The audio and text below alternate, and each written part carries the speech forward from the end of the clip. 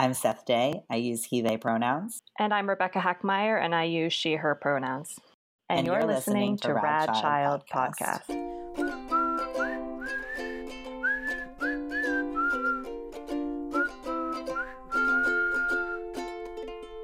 Hi, thanks for joining us for another episode of Way to Go and Room to Grow. This week we're talking a little bit about our favorite books featuring Muslim characters. And we actually have a special guest again today, and I'm going to invite them to introduce themselves. So if you just want to do your name, pronouns, where you're from, your relationship with kids, and your relationship with the topic of Islam. Hi, Seth and Rebecca. Thanks for having me here today. My name is Sadaf Siddiqui. The pronouns I use are she and her.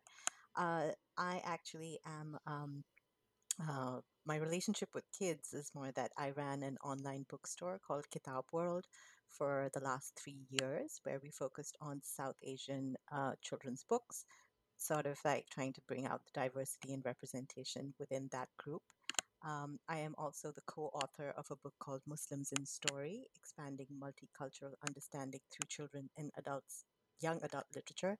Quite a mouthful, but basically it's an overview of Muslim children's literature in the US.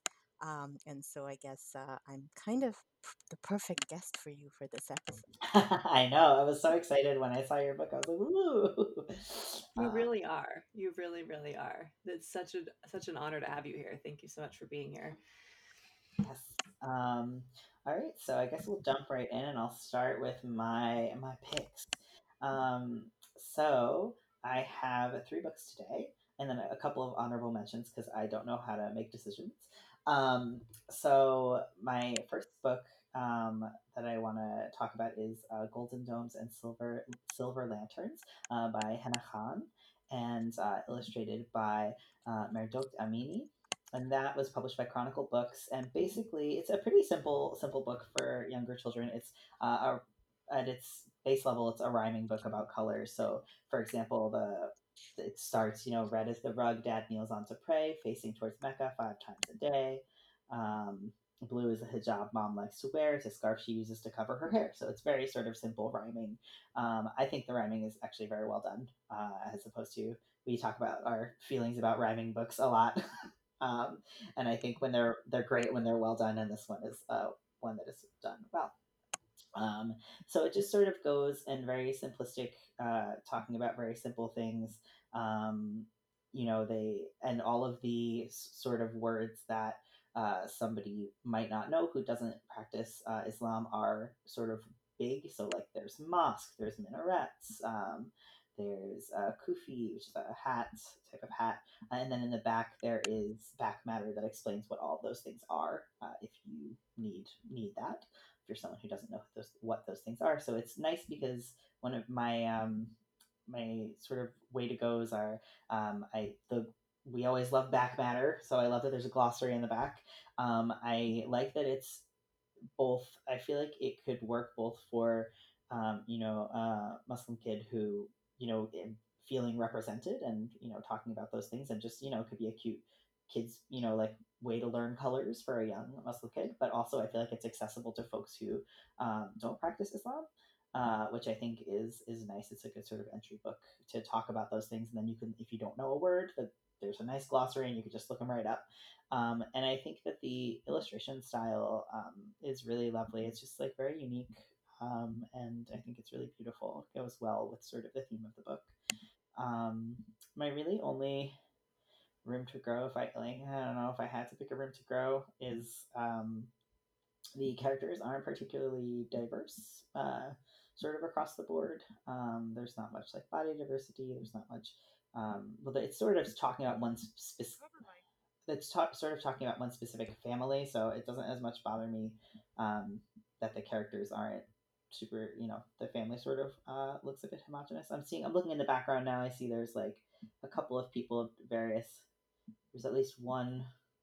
Looks like one person who has a different skin tone than the main characters. But in general, that's something I'm always pushing for in basically every book. It's my room to grow more often than not for like any book I read. So I just always think there could be more diversity. But overall, I really like it. I think it's a cute just like a way to talk about colors. I realize that now that I picked two books about colors. Can you tell that I'm an early childhood educator? Um, but yeah, so my second pick, moving on to my second pick, I chose Ramadan Around the World, and that's by Nida Hassan and illustrated by Azra Momin. And I actually could not believe that this book was self-published. Not to say that self-published books um, are not always of a nice quality, but this book was like of such high quality and just so well done that I was kind of really surprised that it was self-published. Um, and so basically, this book is, as you can imagine, about Ramadan around the world. So basically, the Ramadan moon guides the reader. It's sort of this moon with a cute little face, and they guide the reader through different places around the world to see how different people and cultures celebrate Ramadan. Um, and so I love this book for a lot of reasons. I actually stumbled upon this book because the author Nida Hassan did, who I guess I maybe followed someone on Instagram who regrammed it, or like I followed her maybe. I don't know how I came to actually stumble upon this, but basically she did a reading of it. But okay, good. I Oh, just wanted to check Seth, in. sorry, can I just interrupt just to ask a question Yes, quickly? please. Should I wait till you're done to say something about the other two books if you want, or should I just wait for my turn? Because No, you can. if you, Yeah, if you had something to say about one of the book that I just talked about, you can totally go ahead. so I mean, why don't you finish this one as well, and then I can jump in? Because Yeah, sure. yeah, okay. So I actually stumbled upon this because the author Nida Hassan did a read aloud on Instagram, and I just remember it was one of those like total like chance encounters. I like didn't want to get out of bed, and I was just like on Instagram surfing, and I stumbled upon a read aloud that she did, and I was so impressed with this book because it was the primary reason. I mean, aside from it just being a good book, um, one of the things that most impressed me about it is that there's inclusion of invisible disabilities in this book. And so there's a kid with autism. There's a wheelchair user, which is not an invisible disability, but a visible disability. There's a kid with diabetes, and there's a kid who's hearing impaired. And they do it in like such a seamless way that I just was really impressed with that, because that's something we talked about in our episode that we did about invisible disabilities, was like, well, how do you incorporate them when they're invisible, right? Um, but so I think that they managed to do it in a way that felt not too clunky. Um, I think again it's really accessible to folks who aren't Muslim. Um, they again it has sort of like the bolded words and then the glossary, so you can go and look up words that you might not know. But overall, I think it's pretty. It sort of explains a little bit about Ramadan, so I think it's pretty accessible to folks who may not practice. Again, the illustrations are really beautiful. They're really diverse because, by nature of going all around the world, we're seeing all different kinds of people. So I appreciated that. There's even, diversity in the sense that like some women are wearing hijab, some women aren't wearing hijab, which, reflects the Muslim community. Um, and then I talked about, the ability diversity. Personally, when I read this book, we did a little bit uh, during Ramadan. I taught the 2-year-olds that I nanny, taught them a little bit about it, and we read this book, and they loved spotting the moon on every page. That was their favorite part of this book. They were like, moon. So that was just like a cute Oh, little. There's like a lot of things that you can do with this book at any age, and they loved that the moon, trying to find the moon on every page. So yeah, so I really like that one. Did you have something you wanted to add to that? yeah, just to jump in. So in terms of these two picks that you had, it's interesting because there's sort of, and this is how we talk about it in our book Muslims in Story as well, is there's this move towards more the idea of casual diversity, where diverse books aren't just meant for diverse kids. Diverse books are Hmm. meant for all kids. Absolutely. So the one that you mentioned, which was Golden Domes and Silver Lanterns, is actually like a two-part book that she had done. She'd done Hmm. Crescent Moons and Pointed Yes. Minarets as well. And the same way that your pick, Golden Domes and Silver Lanterns, could be used in the classroom to discuss ideas of color, Crescent Moons and Pointed Minarets looks at shapes.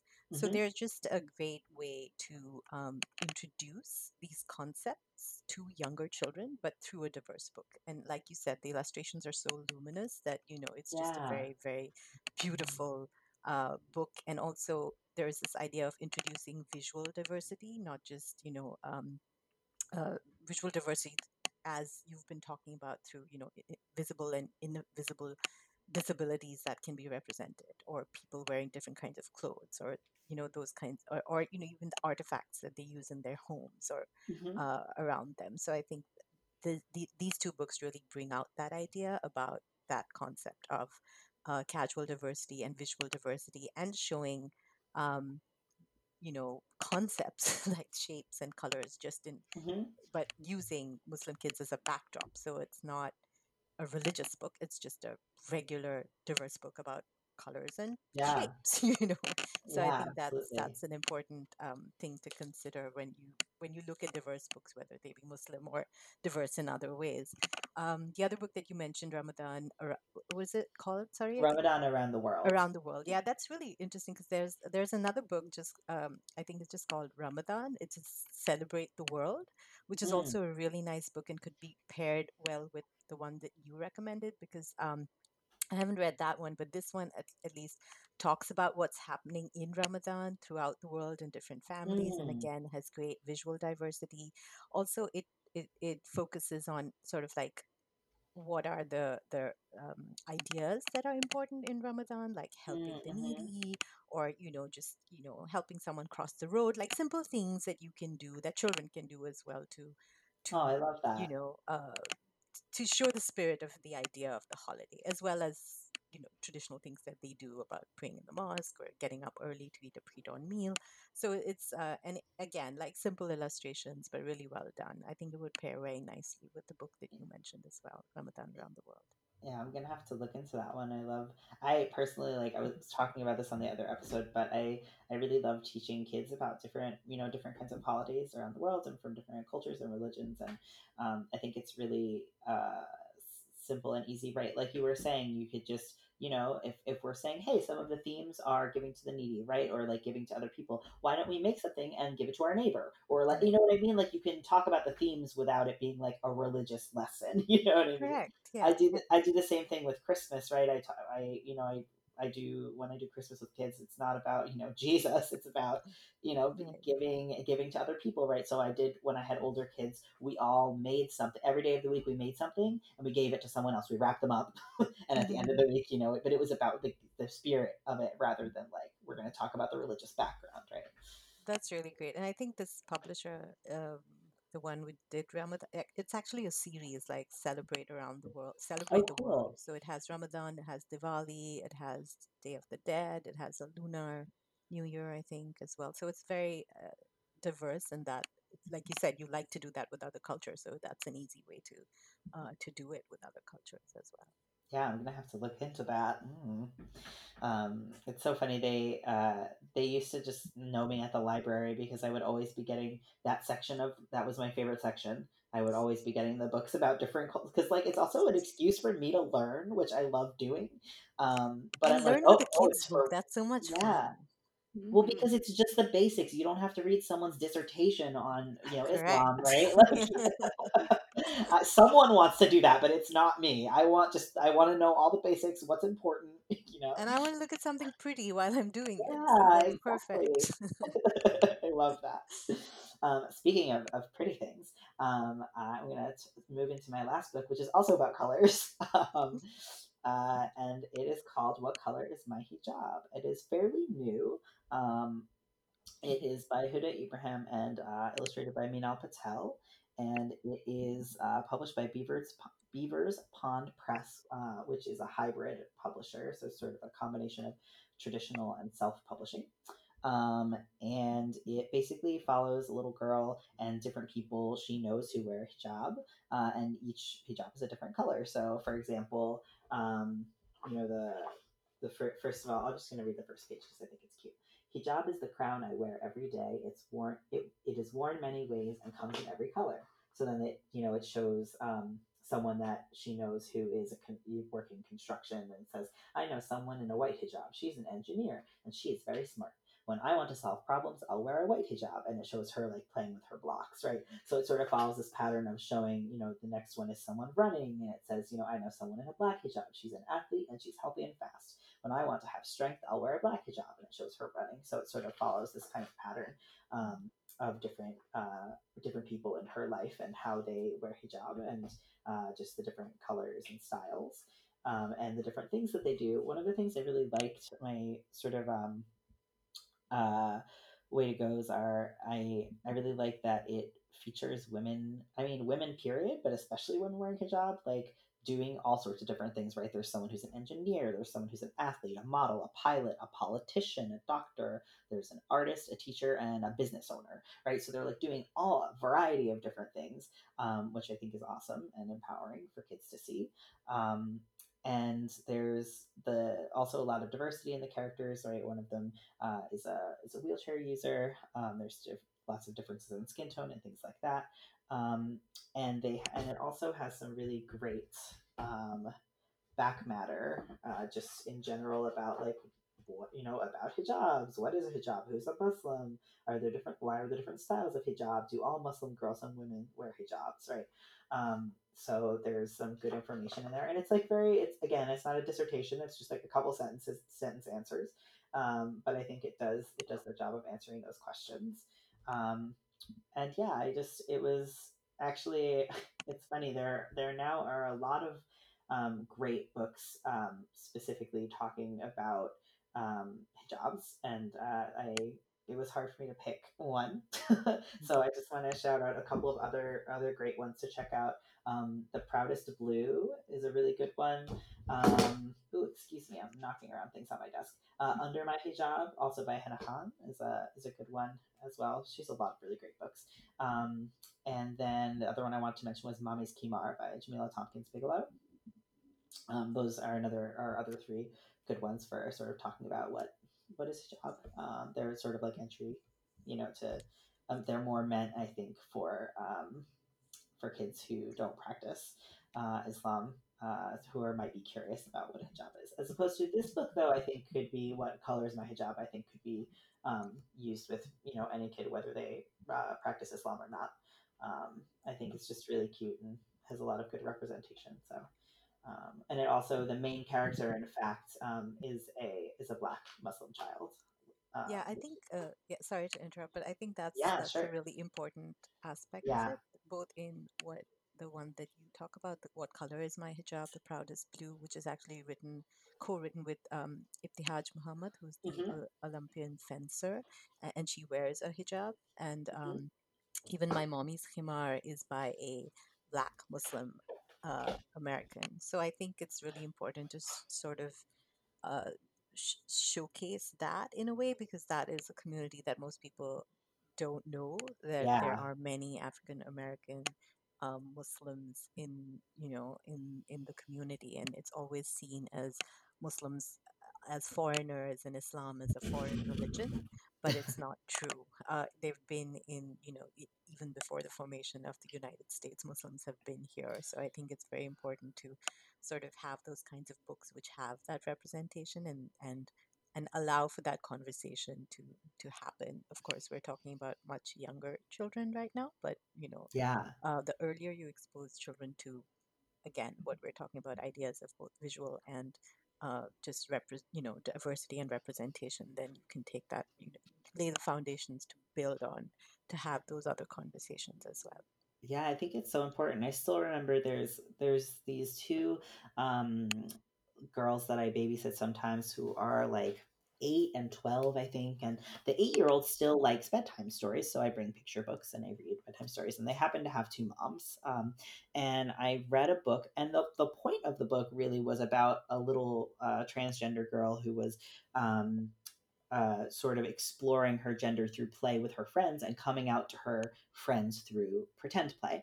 But in the very beginning of the book, this little trans girl is sitting in the car, and it happens that she has two moms.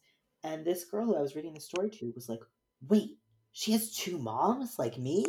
And was so blown away that like Hmm. she was represented in a book in Yeah. some way, even though that like wasn't even the point of the book, but she noticed. And I think it's so important, right? Like like for some, I mean, she has two moms, and it was still shocking to her that there was a book with two moms. You know what I mean? Like, if we're showing kids these kinds of things from the get go, right? Then it's gonna be, it's not gonna be like, whoa, you can have two moms. It's gonna be like, oh, hey, she has two moms, like Jamie in that book we read. You Yeah, know. and at that age, maybe that's all you need, right? So that, Mhm. so that that grounds it in a age appropriate way. Right.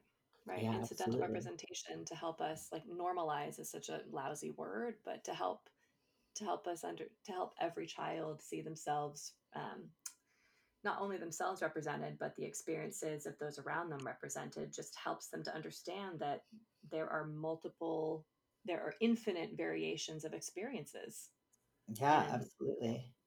that all of them are equally valid. Yeah. Well said. Mhm. Well, that being said, I'm all done for my books. Rebecca, do you want to tell us about yours? Sure. So I have two books that I would like to share today. And one of them is written by an author that you have already mentioned, and that is author Henna Khan. And the book I want to talk about is Night of the Moon, a Muslim holiday story. And so this was written by Henna Khan. It was illustrated by Julie Pashkis, and it was published by Chronicle Books in 2008. And this is just a really beautiful book. Um, Julie Pashkis was inspired by the rich, like the geometric patterns that she found when she was studying Islamic ceramic tile, and that was kind of the foundation of the kind of the aesthetic of the book and the color scheme of the book. It's all of these gorgeous jewel tones, and it's just this lovely story of a child um, whose family is celebrating the month of Ramadan. And so it does a really beautiful job of being a narrative story about this child and her family, and the parties, and making food to bring to the mosque, and jumping on trampolines with cousins. So it's this great narrative story of that month, but it also does a beautiful job of weaving in information about Ramadan, and about Islam. So it talks about uh, the first night, Yasmin waits for her mom to read her a story, but instead, mom comes in and pulls the curtain back and kind of gives a little debrief, a little bit of a description about the moon, and explains that it's the moon's first crescent, which means that a new month is beginning. And Yasmin says, "A new month, but it's only the 17th." And mom says, "It's a new month in the Islamic calendar, which is based on the moon." And just she gives a little background and talks about the month of Ramadan. And then Yasmin and her classmates learn a little bit more in school. So it's that's a really accessible way of presenting information in an age appropriate way to the narrator of the story, while also giving it to the reader. And Hmm. so as I said, the illustrations are lovely. The text is just, like I said, very accessible. We do see a lot of diversity. I don't see any visible disabilities represented in the pictures, but in the group gatherings, and also within their family gatherings, you see a lot of variation in skin tone and age and body type. So there is quite a bit of incidental representation woven in as well. Um, and yeah, it just it begins on the new moon, and it ends with the celebration of Eid, and waking up to a gift that kind of brings everything full circle, because it is, well, I don't want to do a spoiler, but the gift circles back to the role of the moon Hmm. um, in the story and in Islamic culture. So yeah, Yeah, now if I go could ahead. just add, like, this is a really this was one of the earlier books about Ramadan that that appeared, in a sort of more mainstream setting, and it was really wonderful to see. And also, I think it's a great book that you could use to talk about in a classroom, just like you mentioned about, the crescent moon, etc. You could talk about the phases of the moon just using this book as an educational, you know, add on to the story, as well as, um, uh, oh no, now I forgot what I was going to say. Well, I'll say we use this book. So this book is one of the titles in our Shift book box Mhm. on honoring Muslim families and traditions. And our first kind of conversation prompt about the story is encouraging families to go out and look at the moon, find the moon. Is it waxing? Is it getting fuller? Is it waning, getting slimmer? And kind of, right. So incorporating um, that science and that STEM Mhm. exploration into appreciating this book. Oh, I now remember. Sorry. Thank you for reminding me. I was just going to say that this is a great opportunity to also talk about how, because you read that bit about the Islamic calendar, which follows a more lunar cycle. It's a great way to talk about how other traditions and religions, I believe the Jewish Mhm. tradition, even in Yeah. the Hindu tradition, that follows, even maybe Buddhism, if I'm not mistaken, follows a more lunar cycle. So it's a great opportunity to to show that connection, and also to show sort of like, I guess the I don't want to say this, but the dominant culture is, to use a Gregorian calendar, etc. Right? But in certain other cultures, people still do use lunar calendars and other ways of Mhm. measurement. So Right. it's a good way to just maybe introduce that concept depending on the children you're talking to. But it's a good way to find connections with other cultures and other religions as Yeah, well. absolutely.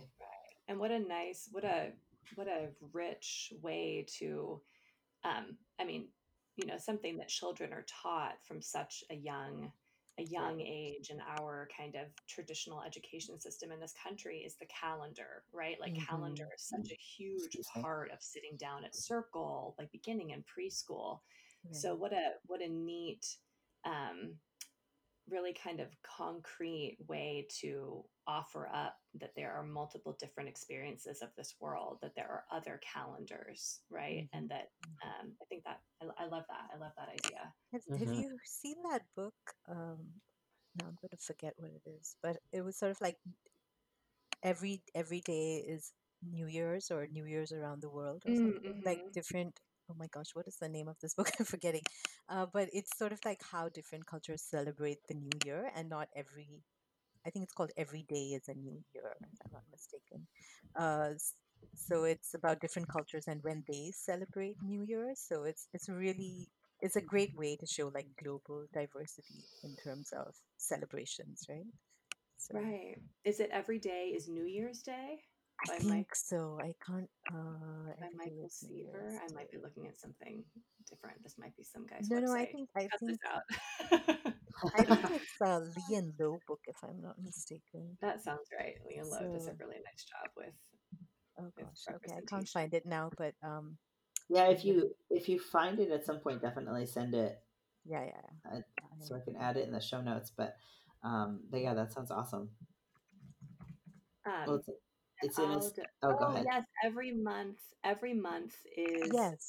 every month Every is a month new is a year new by year. Marilyn Singer and Susan L. Roth. What Yes. is? Can you say that again? Every month is a new year.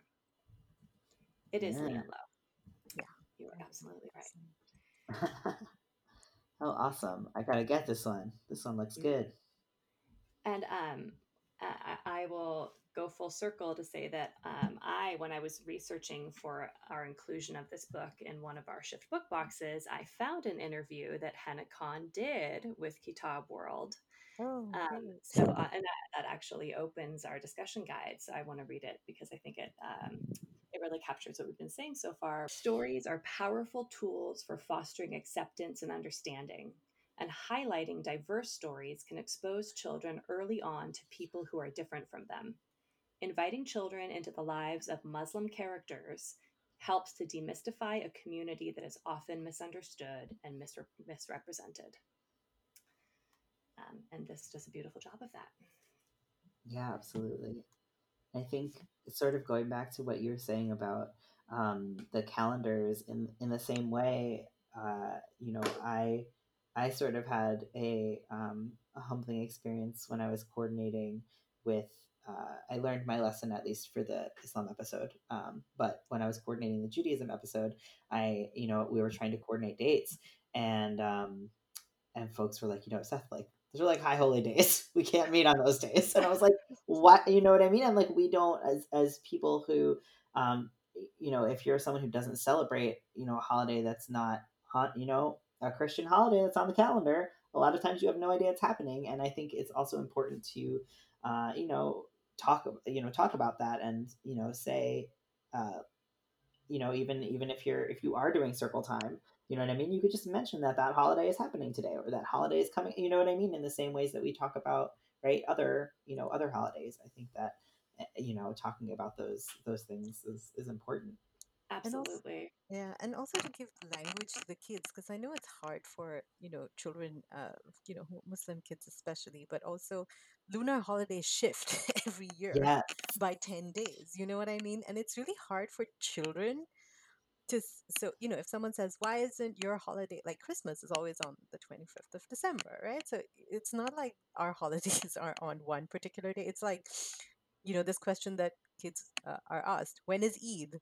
So it's like either the 23rd or the 24th, basically, because it depends on the moon for some people, and some people just go with one particular day.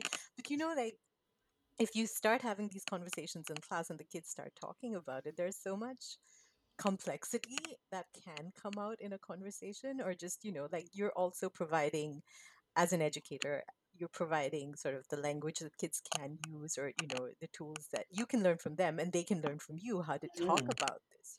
I think that's also sort of important, because otherwise, young children who belong to different cultures and different religions all often feel like, how do I explain this? It's just Right. so exasperating. Like, I have to tell them that it keeps changing all the time. We're never fixed. How will anybody know?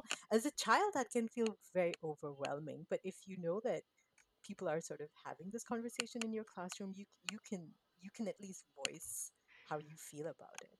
And I would Yeah. say that I know that we like to make things very concrete for children, but I think that children can really have the capacity to get and roll with nuance and complexity in a way that we don't always give them credit for.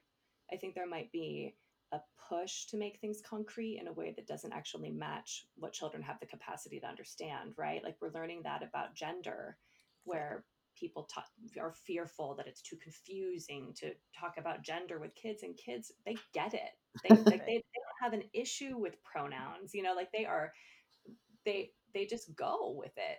And I think that the same probably would be true.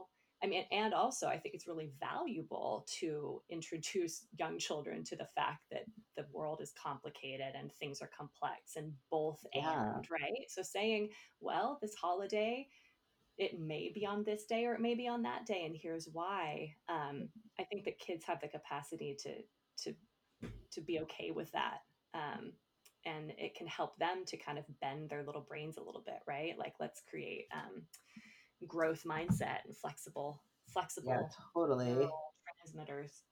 Yeah, I and think what. most educators do a good job of making things most age appropriate, right? So you're not like Mhm. shoving a whole bunch of like acronyms and things down their throat. You're just telling them that this is how it is. And then, as you said, Rebecca, kids are more accepting when they're younger, and they are more open minded. And I think that's exactly what educators and teachers and parents and everyone tries to cultivate, that you learn to be flexible, like you said, learn to grow. And these are ways in which you can do it, because sometimes, I guess, more earlier on, when you have more authoritarian sort of, um, it's either this or that doesn't allow room for growth.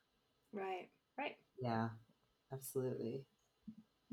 Oh, should I introduce my second book? Oh yes, I'd love to hear Yes. about it. Okay. This is a book called, it's a story called Big Red Lollipop, and it's written by Roxana Khan and illustrated by Sophie Blackall. And it was published by Viking, which is an imprint of the Penguin Group, in 2010. And I love this story. I did so much research on this book and on Roxana Khan that I feel like I've had these interactions with this person that I obviously only know through YouTube stalking. She was And actually on. She was actually on our last episode, and is no, a lovely, lovely Yeah, human. that's Seth, you're going to hear from Rebecca about this now. Go, Yeah. Rebecca, go. I am so jealous that I was not on that episode. Should have known you would find the Canadian children's author. Oh my gosh. Well, she's lovely. If you ever just want to chat with her, just email her. I'm sure she'd be happy. I mean, I am seriously green with envy right now. Okay. Well, I was just going to say that what I'm sure you know this story now, but I learned in my research for this book is that that Roxana Khan is a longtime author. And for a long time, she would include this anecdote about the lollipop kind of just in her talks with kids. Like when she was Mhm. doing book talks, she would just use it as a kind of warm up, a little bit of conversation to connect with students. But then, and it also in real life, it's because she's the one, there is a mischievous child in this story who sneaks someone else's lollipop. And that actually was Roxana Khan who did Mhm. that, even though she takes a different narrative perspective in this story. So she wrote this story down after a time, and it went on to win the 2011 Charlotte Zodolo Award and the 2011 Golden Kite Award for Best Picture Book Text. And it's So, illustrated by Sophie oh, Blackall. Oh, I just go wanted ahead. to, sorry, I just wanted to cut in and say that in the episode, she was saying that she originally sent it to the publisher, or whoever, with her character as the main character, and they were like, "Nah, your character's not sympathetic enough. Make it." And she was like, "That's fair." Uh, Oh that children's picture books are not ready for an anti-hero. Although I don't know, that has changed since 2010 too. Yeah, so uh she this story makes me smile, but also I honestly I'm so jealous right now because just reading about, like, just sharing this with you, which obviously it sounds like you've already know, but maybe some of our listeners didn't listen to your interview yet. I hope I'm not just completely beating a dead horse with this, but no. she it's just I just her warmth, like, and her spirit comes through in all of her writing and all of the interviews that I read with her, and she just seems like she has a big personality. Um, and I love, she says about of her stories. She says many times you pick up a picture book and it's either poignant or funny. Why not have both, right? So this book kind of walks that line. Um, what I was going to say, that Sophie Blackall is the illustrator of this book is just icing on the cake or on the lollipop, because Sophie Blackall is, now a two-time Caldecott Medal winner, even though I Right. do have some issue with her most recent, but that's for a different episode. Oh, Uh, have you read her most recent one? the Lighthouse. No, oh, yeah, the Lighthouse had a lot of people up in arms. Maybe we should have a conversation. Yeah, I've gone off about the Lighthouse in the on one of our previous episodes. Okay, okay. Yeah, yeah, I would love to chat about that. But yes, but she is a So, beautiful illustrator. so I love that you mentioned Roxana Khan because, again, we had contacted her for, and the book that I mentioned, Muslims in Story, came out of a campaign called Counter Islamophobia Through Stories, where we listed a whole bunch of books and resources around, when President Trump was elected, and we had a whole bunch of anti-Muslim bias incidents happen.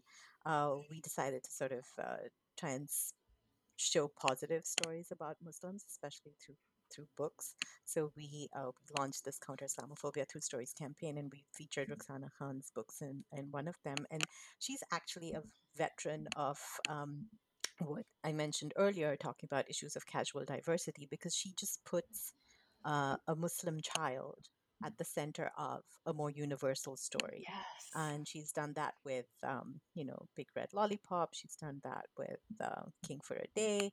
And her whole body of work is really very accessible, very universal. And like you said, Rebecca, like her work is poignant and funny and relatable. Like it's great. So I think, Rebecca, you and I should like get off this, connect Yeah, offline, and if you're up for it, I could share it with you once it's done and dusted. absolutely. And I would, I mean, Making uh, connections. Yeah, thanks, Ted. um, yes. And so I, I think that this is the story. How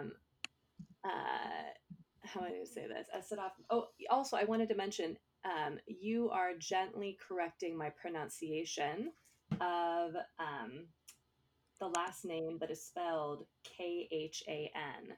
Can you pronounce that for us clearly so we can make that correction moving forward?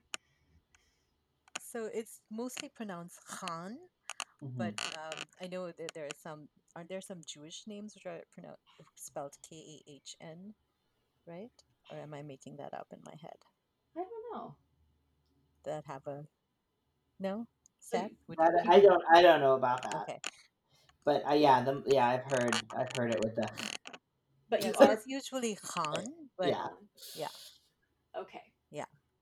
Thank you for clarifying. So there's Henna Khan, and then there's Rukhsana Khan, and then there's lots of Khans in this in this universe. So we can call it the Khan episode if you like. All right. Well, thank you for clarifying that. I will do my best to accurately represent that pronunciation moving forward. Um, all right. And so I wanted to talk just a little bit about the story.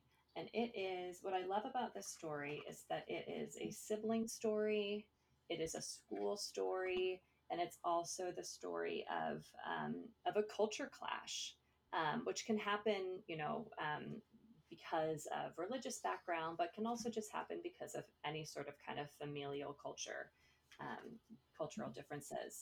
And so in this case, our protagonist is running home and is super excited because she has been invited to a birthday party. And she runs in the house, and Ami's sitting there in hijab, and there she's feeding a little teeny tiny baby, or kind of toddler baby, and there's an older child kind of draped on her, um, and our protagonist runs into the house and says, Ami, I've been invited to a birthday party. There's going to be games and toys, cake and ice cream. Can I go? And middle sister Sana screams, I want to go too. And Ami says, what's a birthday party? And our protagonist says, it's when they celebrate the day they were born. And Ami's response is, why do they do that? They just do. Can I go? So you're getting all of these like family dynamics, but also this, I think just that question, what's a birthday party, um, is such a, we're talking about kind of this idea of introducing a different calendar. It's like, oh wow, this is a family for readers who kind of from a more Western culture who are very familiar with birthday parties. That is a question that will seem kind of eye opening, I think. Mhm. Can I just Yes, interrupt? Sorry for one of second. course. So, you mentioned that the mother is wearing the hijab. She's not really wearing a hijab. That's just a dupatta, which is sort of a long scarf.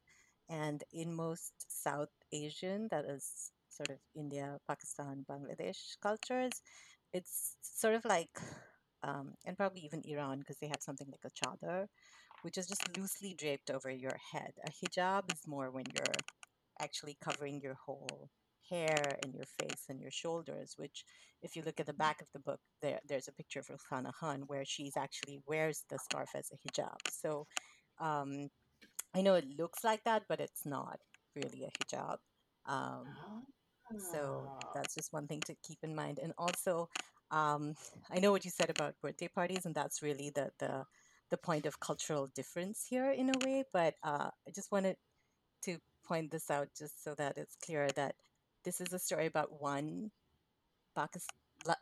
immigrant Muslim family from Pakistan, as opposed to, you know, to extrapolate to all Muslims or all Pakistanis. And in a way, it's this family who thinks this way mainly because in most immigrant or community it's celebrations are like community events, but I would say that Mm. most, South Asians or Muslims are familiar with the idea of birthday parties. So just to be cautious to not extrapolate that too much to all uh, you know religions and all backgrounds in that sense. Sorry, I don't Hmm. Right. mean to be so like No, No, no, thank racist you. this on is this, but exactly why you are here and why we need you here. And I appreciate all of this education, 100%. So thank you so much. That is all really, really valuable. Um, yeah, I just feel like there should be the rainbow going over my head, going, "The more you know." no, but that's exactly why, as you said, this book is so important, because look at the kind of conversations you can start having. Hmm. See, like you can actually have these kinds of not just with children, with adults. You know what I mean? Like I think picture books are great ways for even to get adults on, to understand so many nuances of culture or experience or just difference. Right. So I think what you're bringing up are exactly the things about this particular book, and other diverse books which pop, which stay in our heads, and then you can use those to expand on them. And sometimes we live in our little bubbles, but then hey, this idea kind of pops that bubble, right? So it's so Absolutely. fun to take these ideas and have these discussions. Yeah, and it's so powerful to, have like like I bragged about 10 minutes ago how much research I had done on this book, and yet, right, like there are still so many gaps because of my own background, kind of the barriers and what I'm able to find online to try to educate myself and how valuable these conversations are, But right? see, like, look at how open you are to doing that, Rebecca. Like, that is one thing I really, really appreciate about so many educators and so many people, and especially people in the West, who are so open to these kinds of ideas and to learning. Because, there's this trend, at least in India, where I'm originally from, and around the world, really, where people are just so closed to Mm. hearing the other point of view. So I think the fact that you're so open about it and you're willing to discuss and learn is very um it's very heartwarming for someone like me to see that. And I think we all should appreciate that openness, and that allyship is very needed and very important. So let's not like I really, really truly appreciate that, because I've seen so much of the closing of people's Mm. minds and Right. ideas happening right now, that I think I would commend both you and Seth for being so open-minded about these things and willing to learn. Oh, Well, I'll thank take you. that. And yeah, we do have I we do have just a little bit of this closed-mindedness in the United States now too. I don't know if you've noticed, but it just does a seem to little, be a little just a bit of a little. trend. Yeah, you don't Yeah, Oh, say, huh? I just feel like, as I don't know, maybe it's just like from an educator's lens. Like I also am like, I'm always learning, and I'm a learner student as much as I am a teacher, and I think that I never like, you're never gonna know everything, right? And I think we're only coming from our own experiences, and how can we learn about other people's like, I don't know. To me, it's But just like but there again, Seth, look at what you've done. You've gone ahead and called someone like me. Okay, I mean, not to push me in the spotlight, but it's more like you're talking to someone who's of that culture, from that culture, who understands that culture. Do you know what I mean? So yeah, speaking to people who are of a particular mhm. group is very important, because yeah, that's the only way you can um suss out these things. You know what I mean? Like, I mean, honestly, because I was at Kitab World for so long, I can tell you that I have seen just because it's written by a person of that culture also doesn't mean they always get it correct. I have Mm, seen so many South Asian writers get factual stuff wrong, cultural mm. stuff wrong, like vocabulary stuff wrong. It's very, very frustrating. And then, if you point it out, people are like, oh, but you're just being sour grapes, or, something like that. So you Yeah. get backlashes on that as well. But you're just like, you actually want the right information to go out, but, It's a digital world where anything goes right now, right? Right. So it's really important to know your sources. And And that Yeah, it also absolutely. reminds me of what we talk about, how we need, it points to the need for more and more stories written, right? Like own voices right, stories written. So there isn't Mm-hmm. just one that's kind of held up as representing, right? Like there's more room for folks to get details wrong, or to include nuance that is true maybe to their personal experience but can't be extrapolated, if there are so many stories that that one story is not held up as kind of a token. right, So we just need more of these books. Yeah, for absolutely. sure. Mhm. And if I I mean, may, our oh book yeah, Muslims in Story actually does that. It has We vetted and authenticated all the books that we talk about in our book, because it's more like a educator resource. It has over Hmm. 150 books. Most of them own voices, not all of them own voices, but that was an important focus for us to keep own voices books so that it's an authentic telling of the story, and it's broken down in a way that can help educators introduce these books on a year-round basis in their classrooms. that is so valuable. And can you say one more time what we call the head covering that Ani's wearing in the story? So she's wearing what's called a dupatta, which is a long scarf, and people wear Okay. it in many different ways. In fact, in the book itself, you'll see at one point she's covering her hair, at one point she's just covering her shoulders, and at one point she doesn't have it at all, because that's pretty much how we all wear it at home.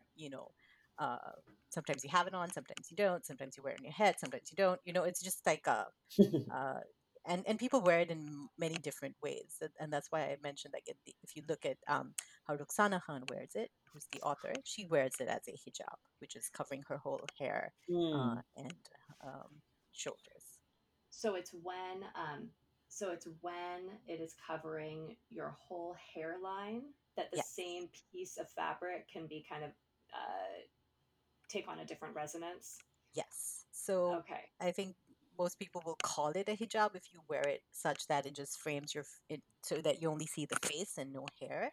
And mostly, it sometimes it will drape over your shoulders. Other people choose to wear it like a turban so that it's more, it's covering your hair.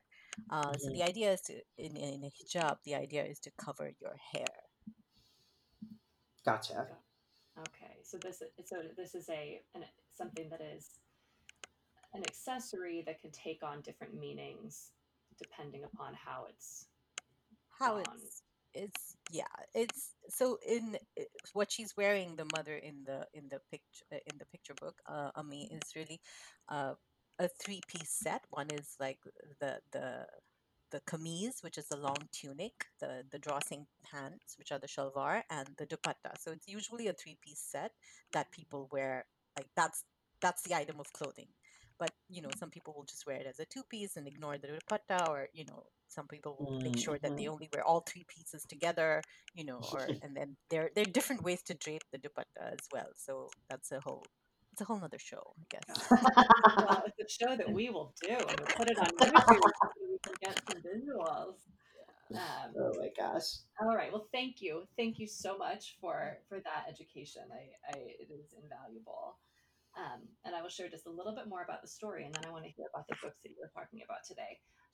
So in this story, um, she ultimately has to call her friend who's having the birthday party, and ask her if she can bring her little sister. And it says, Sally says all right, but it doesn't sound all right. I know she thinks I'm weird. And she is the only person to bring her little sisters to the party. And Sana kind of makes a scene. And um, but on the other hand, Sana is very satisfied with herself and enjoys the treats that she gets in the take home bag. Um, and then Ravina is dreaming, our narrator, of how good it's going to taste to have the lollipop when she wakes up in the morning, this thing she has savored from her first birthday party, and wakes up in the morning and finds that her sister has eaten it. So then we Bum, move into bum. and so we move into the drama of this sibling story, this amazing double page spread that shows her chasing her sister all around the house, just absolutely livid. Um, and then her mother actually ends up kind of standing up for Sana. She says that for shame, it's just a lollipop. Can't you share with your little sister? And so Rubina is just getting it from all sides. This our poor narrator.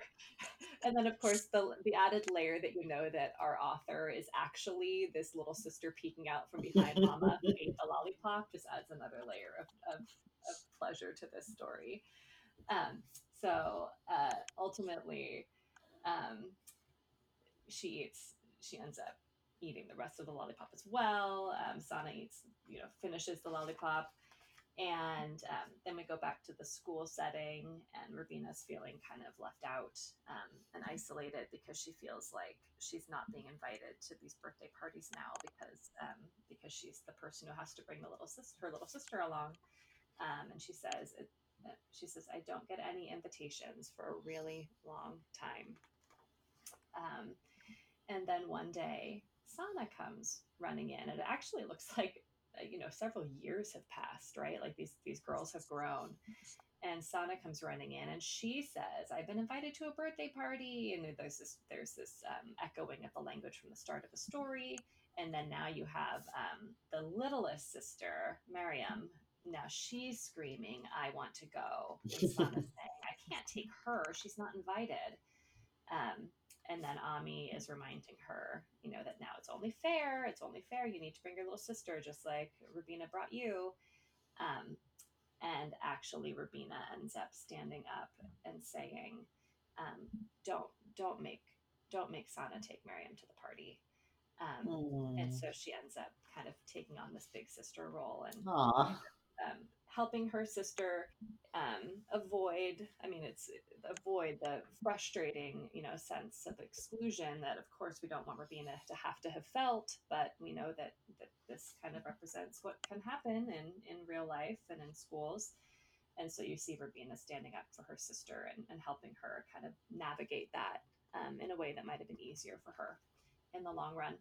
And so then Slana brings brings Rubina a lollipop at the end. Aw. Yeah, and so this is just a lovely story. Um, yeah, that is Big Red Lollipop. Love it. Right. And then those were your two, right? You already. Yes, Okay, yes. great. I was like in my head, I was like, can I count to two? I don't know. I'm an early childhood educator. Can I? Who knows? Well, thank you for sharing those. I'm actually. It's so funny. I've heard and seen. I've heard about and seen Big Red Lollipop, but never actually knew the plot of it. So thank you for sharing that with me. It's really Um, it is such a it has so many layers and so much richness to it, and but it's also just such a simple story. Like it's just really yeah, lovely. Yeah, it's quite a deceptively simple story. The minute you start prodding it, you really see the layers. It's really, as you said, a very, very wonderful book. Mhm.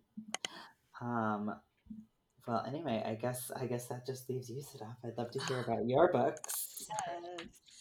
So, I chose three. The first one I'd like to talk about is called My Grandma and Me. It's written by Mina Javaharbin and illustrated by Lindsay Yankee. I believe it's a Candlewick Press book. Um, and I think it's published, 2000, 2019. Yeah, so it's fairly recent, and it's a really, really wonderful book about this young author. And she says it's a autobiographical story, so Hmm. I feel like that always gives you a little bit more resonance. And it's about her growing up in Iran with her grandmother, whom she adored and whom she followed around the whole day, waking up with her for their pre-dawn prayer, and then while she was praying, she'd climb up all over her grandmother, and just a wonderful, playful relationship with them. And it's also sort of like how they go about their whole day. There's there's this really nice picture where they have and I know they do this in Iran a lot, but they also do this in India where you live in apartment blocks. So if you have to go down, you're not always doing the up and down. You put like a little basket tied on a rope, and you can send it down, and like there is a bread boy who comes and he delivers the bread in there, and you just pull the basket up and it goes all the way to your floor. So it's got little cultural sort of elements like that, which are really very, very well done. And how they get their bread in the morning, and then they go to visit their neighbors who happen to be Christian, and she and uh, her friend Annette are best friends, and their grandmas are best friends. So this is sort of like a morning ritual for them, where they go and spend time with each other, and these two young girls spend time with each other, and the grandmas spend time with each other. And she talks about, just because we were talking about dupattas and hijab in Iran, the loose cloth that they use to cover themselves is called a chador or a chadar in Urdu, if you say that.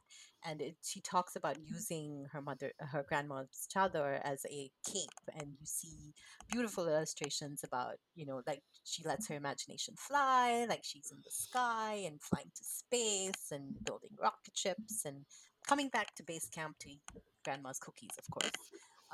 And then there's also mention of during the month of Ramadan how they go to the mosque and pray, and how the community gets together, and also how so there's one very sweet part of the book where the little girls are whispering to each other that my grandmom wished for your grandmom to go to heaven, and the other one says my grandmom did the same thing at the mosque, and my grandmom did the same thing at the church. So it's really takes on this idea of connection between people, and the love and the kindness, and just a wonderfully warm story about a little bit of nostalgia, a little bit of magic, and a little bit of just developing kind and loving relationships with each other. So I think, and the illustrations are so beautiful in this one.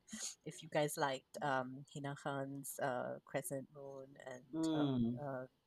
you really like what Lindsay Yankee has done here, because she uses a lot of those intricate geometrical patterns and richness of colors and things like that as well. So this one, I really would say that you should look it up. It's really wonderful. Yeah, it sounds awesome. Yeah, Yeah, it looks And I lovely. yeah, it's very, very beautiful. So that's one that I think, and it goes well with sort of like talking about many things that we've already discussed. Like it's not originally on Ramadan, but part of it is, and then it's a way to talk about grandparents in general, as well as a way to talk about interfaith books and building connections mm, as well, which is sort of things that we've been talking about, all of that today. Should I move on to the next one? Because I have three, yes, so like I want to get all my ones. please do. All right. So this one is again a Hina Khan book, Like the Moon Loves the Sky. I don't know if you guys have seen it. It's pretty recent. It's a chronicle book. Yeah, 2020. And the illustrations are by Safa Khan. And this is a really very uh, vibrant and bright. The illustrations are really very beautiful and very fluid. And I think it adds to the story, which is about a parent's dreams and wishes for their child. So Mm. it's their like hopes and aspirations. And what Hannah Khan has done really, really nicely in this, almost lyrically, is that she has merged aspects of like how do I say this? Like Islamic uh, ideas and like morals in a way that we hope to teach our children to into this sort of lyrical verse. But I mean, I guess it is verse in verse. So, for instance, I'll just read like maybe the first page. It says, "Inshallah, you are all that is gentle and good. Inshallah, you feel safe like all children should. Inshallah, you are kind to those most in need, and inshallah you seek knowledge, reflect, and read." So the word inshallah means God willing. And so it's a Mm. way to, and that's why it's sort of like a prayer almost for the child. So it's sort of like weaving in aspects and hopes and aspirations, as well as sort of like using the faith as a moral compass to talk to this child. And it's a very it starts with the birth of the child, and you see in all the pictures that are reflective of how the child is growing and who the child is around. And I feel like there's a nice intertwining of ideas of nature and nurture within Mm. this, and it's so simple and it's so it's literally like one word on each page, like two lines, but it's really lovely. And um, there are elements of diversity included in there. There's a child in a wheelchair, so there are elements of and different sort of situations. There's a situation where the children do something wrong, and they actually go and apologize, and it says, "Inshallah, you speak truth and work for its sake." So it's this idea Mm. of, like just things that we do want to teach our children, right? To be Yeah, honest and be truthful and be kind we and be hope gentle. so. Well, we want to teach them. I'm not saying that they do it. You know? So it's just a gentle way to sort of reinforce that kind of messaging. And I think what's interesting about it is that I think most Muslim families will recognize the Quranic verses that inspired the author, but they're not like Mm. blatant or in your face or anything. But it's just again a way to feel seen, and there are calligraphy in it, Arabic calligraphy in there, which is Mm. also really wonderful. And again, the illustrations and the text really work very harmoniously in this one. So I would say, yeah, do check it out. And again, it's probably more for younger kids. I'd say 3 to 7 years old, and it would pair very nicely with. I don't know if you guys know of this book called Yo Soy Muslim, which Yes. is, yes, so it would just be a great sort of first step, and then you could go to the other book, which is expands on this idea of of children living their faith. And I think the other Yoso Muslim would also be about how the world sees them, but this one is just like very concentrated on the parents' hopes and aspirations and teachings for their child. So this is really lovely. I want I really hope that they put this out in a board book edition. Yeah, that's interesting. That's I want you to see it actually. I would love for you guys to see, because right now it's a picture book, but Hmm. I like what you said because I think it would. That's interesting. I would. It would be interesting to know why they chose to put it as a picture book as opposed to a board. Right. Mm. I'm But looking. Well, I'm guessing it's because the illustrations are just too gorgeous. Right, you want kind of. I'm looking at just what I can see on, on Amazon Preview right now, and Right. it's just splendid. Like I love that. Like you mentioned, the nature. It's just there's like the Mm, botanicals and kind of the organic lines. It's just right. really beautiful. But I could see it. I mean, I would love to see it in a large format board book because I feel like representation in board books is so limited, Yeah. that this would just translate beautifully to that. It would. It would. Because also like it's fairly simple. Like it's just two like lines on each page. So maybe it Mhm. would. That would be an interesting question to the publishers actually. I think I'm yeah. going to reach out to the publisher and make this suggestion. Do it. I have a couple friends over at Chronicle. I'll see what I can do. Yeah. Yeah. And the last book that I wanted to talk about is called The Unexpected Friend, a Rohingya children's story.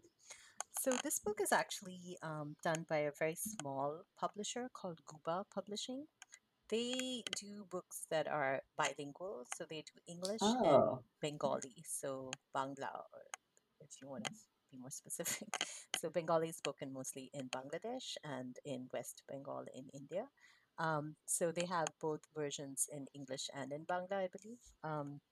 And this particular book is about a boy who's growing up in a camp, a refugee camp, a Rohingya boy growing up in a refugee camp in Bangladesh. Because I'm not sure how many of your listeners are familiar with the Rohingya. They're a minority group who um, live in Burma or Myanmar, as it is now known.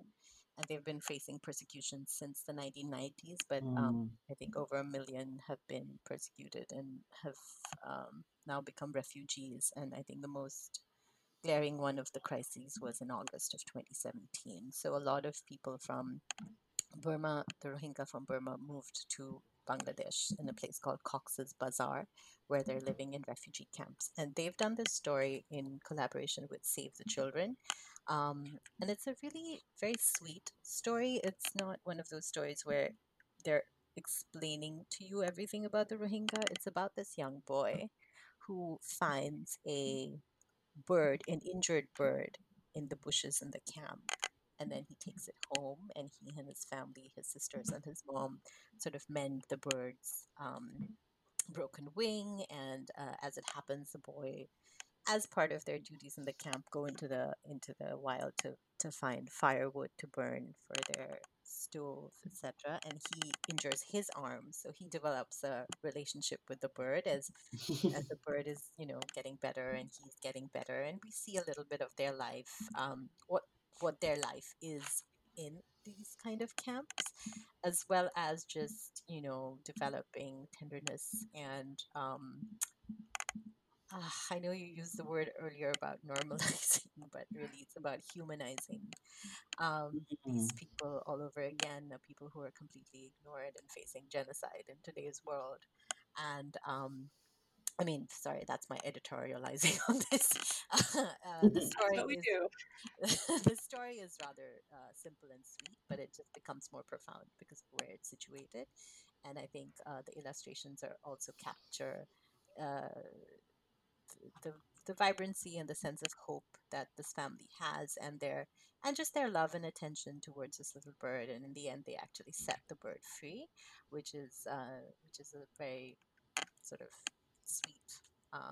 So it's a sweet story, but it's a great way to sort of talk about what's happening in Myanmar at this moment in time, and what's Yeah. happening to the Rohingya community at this moment in time. And all profits from this book actually um, go to Save the Children, the Oh immediate wow, relief fund. So it's a really, really important book that's amazing. to Now, talk about.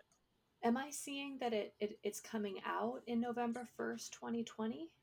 So I think if you go to their website, and I still have to put up my review of this on my personal website, but I know that you can go to Guba Publishing and find it on their website, but I think they were going to do a sort of a re-release in the US, if I'm not Got it. mistaken.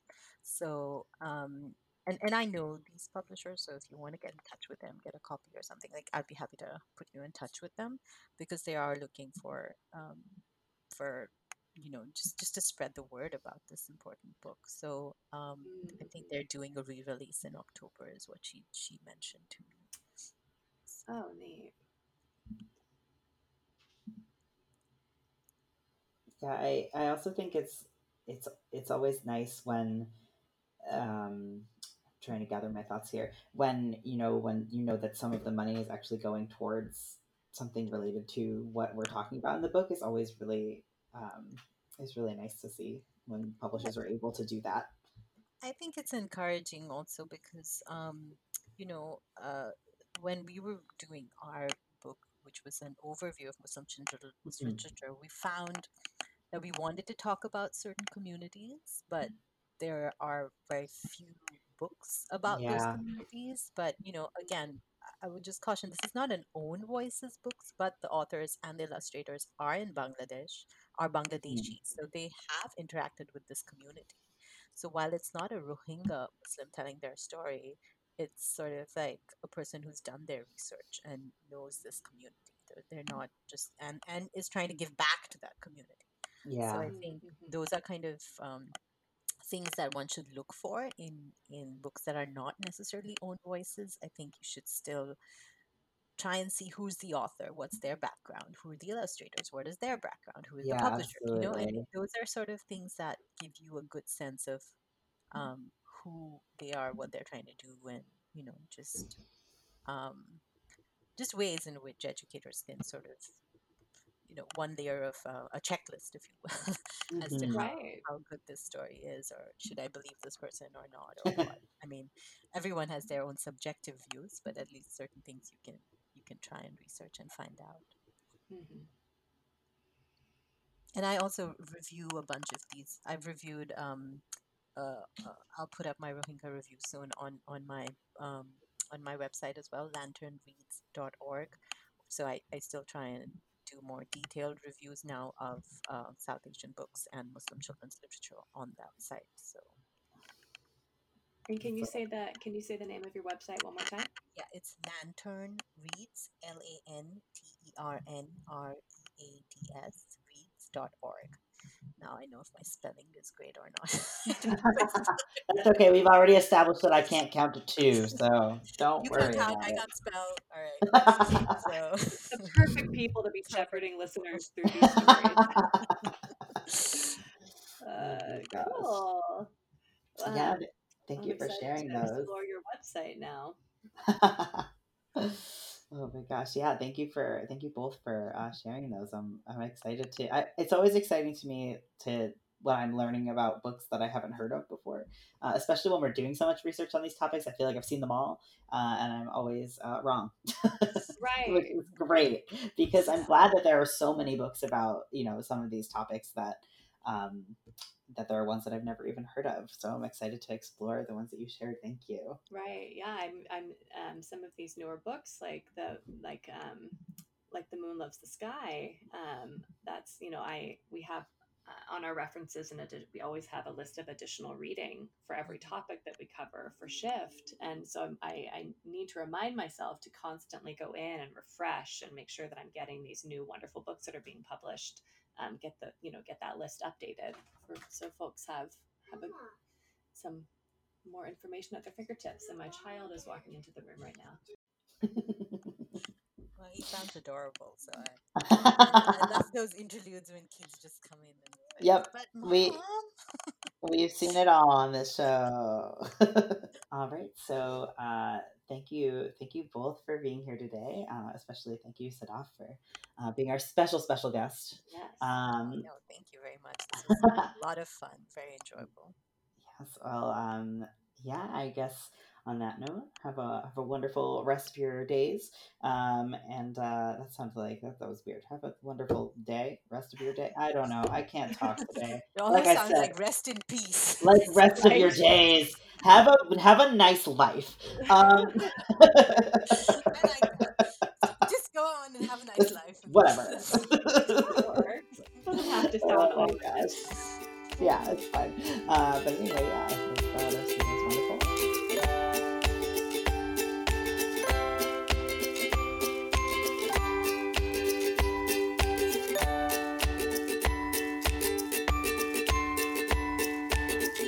And remember, stay rad.